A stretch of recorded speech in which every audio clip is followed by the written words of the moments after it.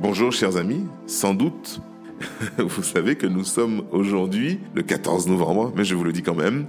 Et comme vous le savez aussi, eh bien vous écoutez la Daily Audio Bible. Je suis votre hôte, Hervé Anneville.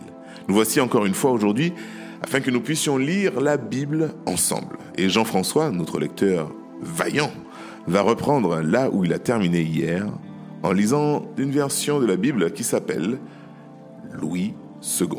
C'est à toi Jean-François. Fils de l'homme, tourne ta face vers Pharaon, roi d'Égypte, et prophétise contre lui et contre toute l'Égypte. Parle, et tu diras, ainsi parle le Seigneur l'Éternel. Voici j'en veux à toi, Pharaon, roi d'Égypte, grand crocodile, qui te couche au milieu de tes fleuves, et qui dit, mon fleuve est à moi, c'est moi qui l'ai fait.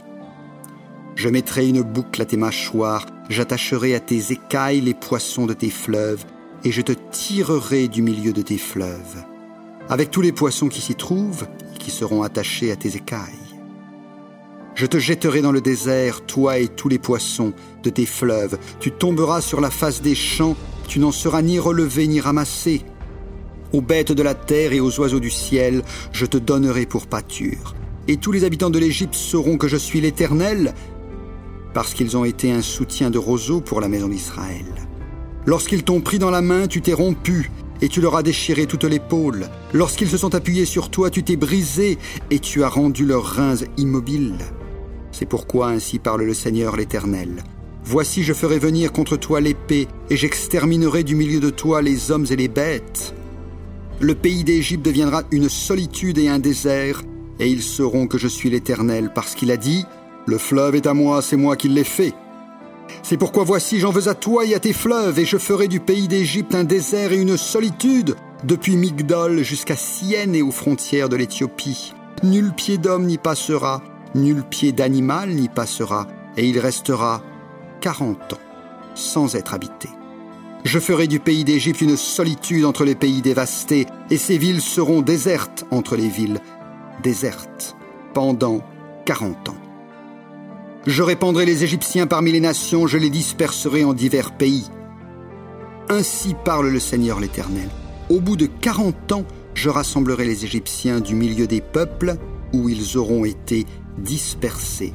Je ramènerai les captifs de l'Égypte, je les ramènerai dans le pays de Patros, dans le pays de leur origine, et là ils formeront un faible royaume. Ce sera le moindre des royaumes, et il ne s'élèvera plus au-dessus des nations. Je les diminuerai afin qu'ils ne dominent pas sur les nations. Ce royaume ne sera plus pour la maison d'Israël un sujet de confiance. Il lui rappellera son iniquité quand elle se tournait vers eux, et ils sauront que je suis le Seigneur, l'Éternel. La 27e année, le premier jour du mois, la parole de l'Éternel me fut adressée en ces mots. Fils de l'homme, Nebuchadnezzar, roi de Babylone, a fait faire à son armée un service pénible contre Tyr. Toutes les têtes sont chauves, toutes les épaules sont écorchées, et il n'a retiré de Tyr aucun salaire, ni lui, ni son armée, pour le service qu'il a fait contre elle. C'est pourquoi ainsi parle le Seigneur l'Éternel. Voici, je donne à Nebuchadnezzar, roi de Babylone, le pays d'Égypte. Il en emportera les richesses, il en prendra les dépouilles, il en pillera le butin, ce sera un salaire pour son armée. Pour prix du service qu'il a fait contre Tyr, je lui donne le pays d'Égypte, car ils ont travaillé pour moi, dit le Seigneur l'Éternel. En ce jour-là, je donnerai de la force à la maison d'Israël, et je t'ouvrirai la bouche au milieu d'elle, et ils sauront que je suis l'Éternel. La parole de l'Éternel me fut adressée en ces mots. Fils de l'homme, prophétise et dis, ainsi parle le Seigneur l'Éternel.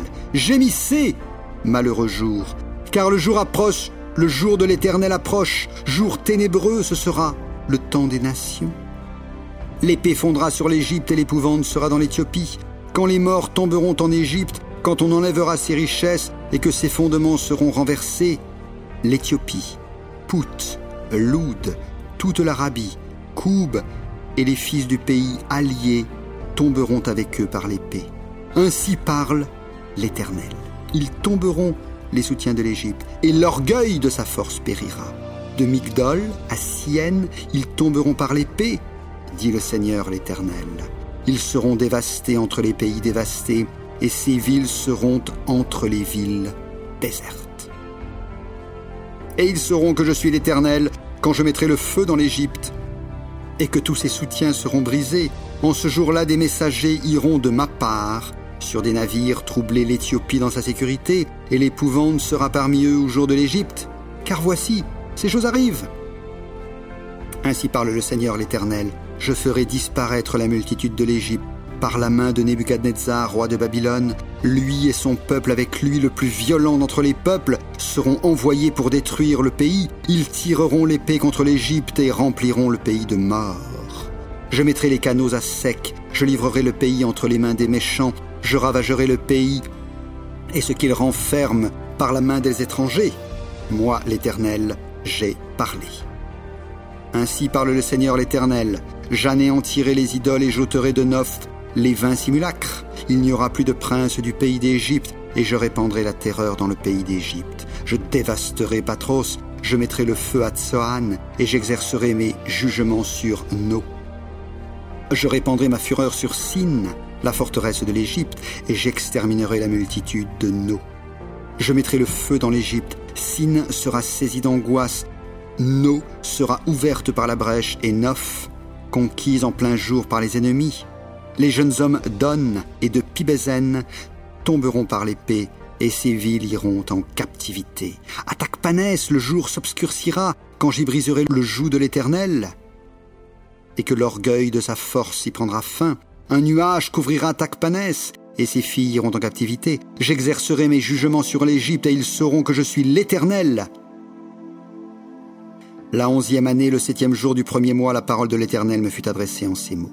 Fils de l'homme, j'ai rompu le bras de Pharaon, roi d'Égypte, et voici, on ne l'a point pansé pour le guérir, on ne l'a point enveloppé d'un bandage pour le lier et l'affermir, afin qu'il puisse manier l'épée. C'est pourquoi ainsi parle le Seigneur l'Éternel. Voici, j'en veux à Pharaon, roi d'Égypte, et je lui romprai les bras. Celui qui est en bon état et celui qui est cassé, et je ferai tomber l'épée de sa main. Je répandrai les Égyptiens parmi les nations, je les disperserai en divers pays. Je fortifierai les bras du roi de Babylone et je mettrai mon épée dans sa main. Je romprai les bras de Pharaon et il gémira devant lui comme gémissent les mourants. Je fortifierai les bras du roi de Babylone et les bras de Pharaon tomberont. Et ils sauront que je suis l'Éternel quand je mettrai mon épée dans la main du roi de Babylone et qu'il la tournera contre le pays d'Égypte.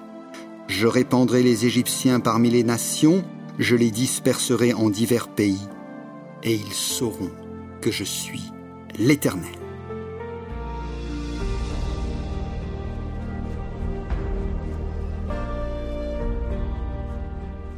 Livre des Hébreux, chapitre 11, du verset 32 au chapitre 12, verset 13.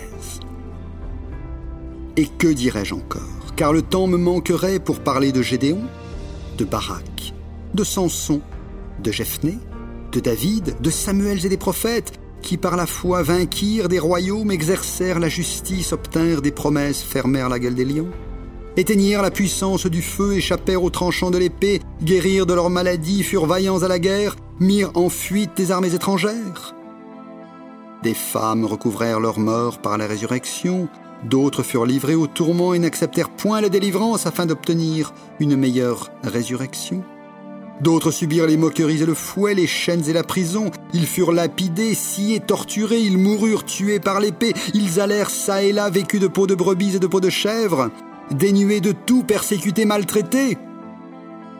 Eux dont le monde n'était pas digne, errant dans les déserts et les montagnes, dans les cavernes et les antres de la terre. Tout cela à la foi desquels il a été rendu témoignage, n'ont pas obtenu ce qui leur était promis. Dieu ayant en vue quelque chose de meilleur pour nous, afin qu'ils ne parvinssent point sans nous à la perfection. Nous donc aussi, puisque nous sommes environnés d'une si grande nuée de multitude, rejetons tout fardeau et le péché qui nous enveloppe si facilement et courons avec persévérance dans la carrière qui nous est ouverte, ayant les regards sur Jésus, le chef et le consommateur de la foi qui, en vue de la joie qui lui était réservée, a souffert la croix, méprisé l'ignominie, et s'est assis à la droite du trône de Dieu. Considérez en effet celui qui a supporté contre sa personne une telle opposition de la part des pécheurs, afin que vous ne vous lassiez point l'âme découragée. Vous n'avez pas encore résisté jusqu'au sang en luttant contre le péché, et vous avez oublié l'exhortation qui vous est adressée comme à des fils. mon fils, ne méprise pas le châtiment du Seigneur et ne perds pas courage lorsqu'il te reprend. Car le Seigneur châtie celui qu'il aime et il frappe de la verge tous ceux qu'il reconnaît pour ses fils. Supportez le châtiment, c'est comme des fils que Dieu vous traite. Car quel est le fils qu'un père ne châtie pas? Mais si vous êtes exempts du châtiment auquel tous ont part, vous êtes donc des enfants illégitimes et non des fils. D'ailleurs, puisque nos pères selon la chair nous ont châtiés et que nous les avons respectés, ne devons-nous pas à bien plus forte raison nous soumettre au Père des esprits pour avoir la vie? Nos pères nous châtiaient pour peu de jours, comme ils le trouvaient bon, mais Dieu nous châtie pour notre bien afin que nous participions à sa sainteté. Il est vrai que tout châtiment semble d'abord un sujet de tristesse et non de joie, mais il produit plus tard pour ceux qui ont été ainsi exercés un fruit paisible de justice.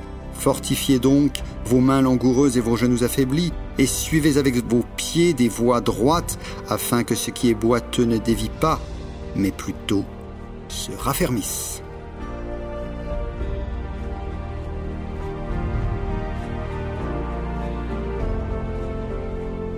Psaume 112. Louez l'Éternel. Heureux l'homme qui craint l'Éternel, qui trouve un grand plaisir à ses commandements.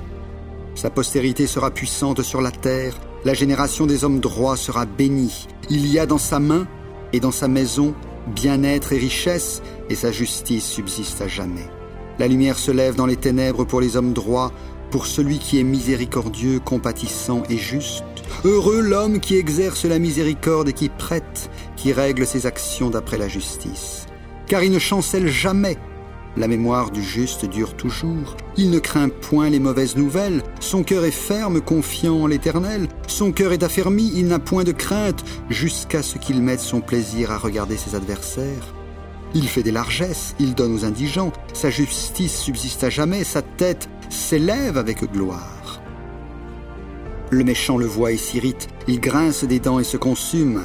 Les désirs des méchants périssent.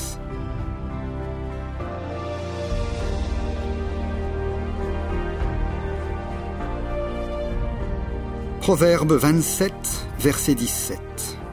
Comme le fer aiguise le fer, ainsi un homme excite la colère d'un homme.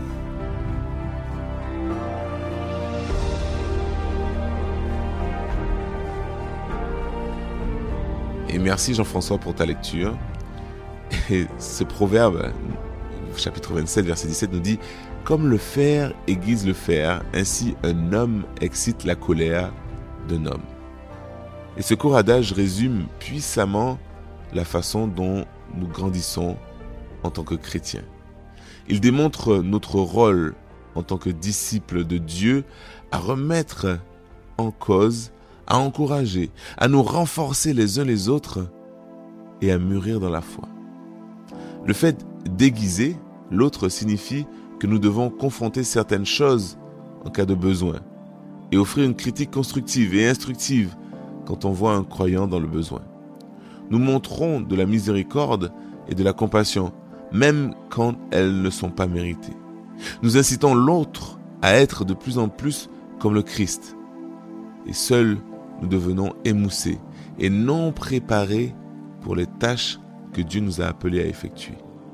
Mais ensemble, les uns avec les autres, nous nous maintenons à l'affût des tâches que Dieu a mises devant nous.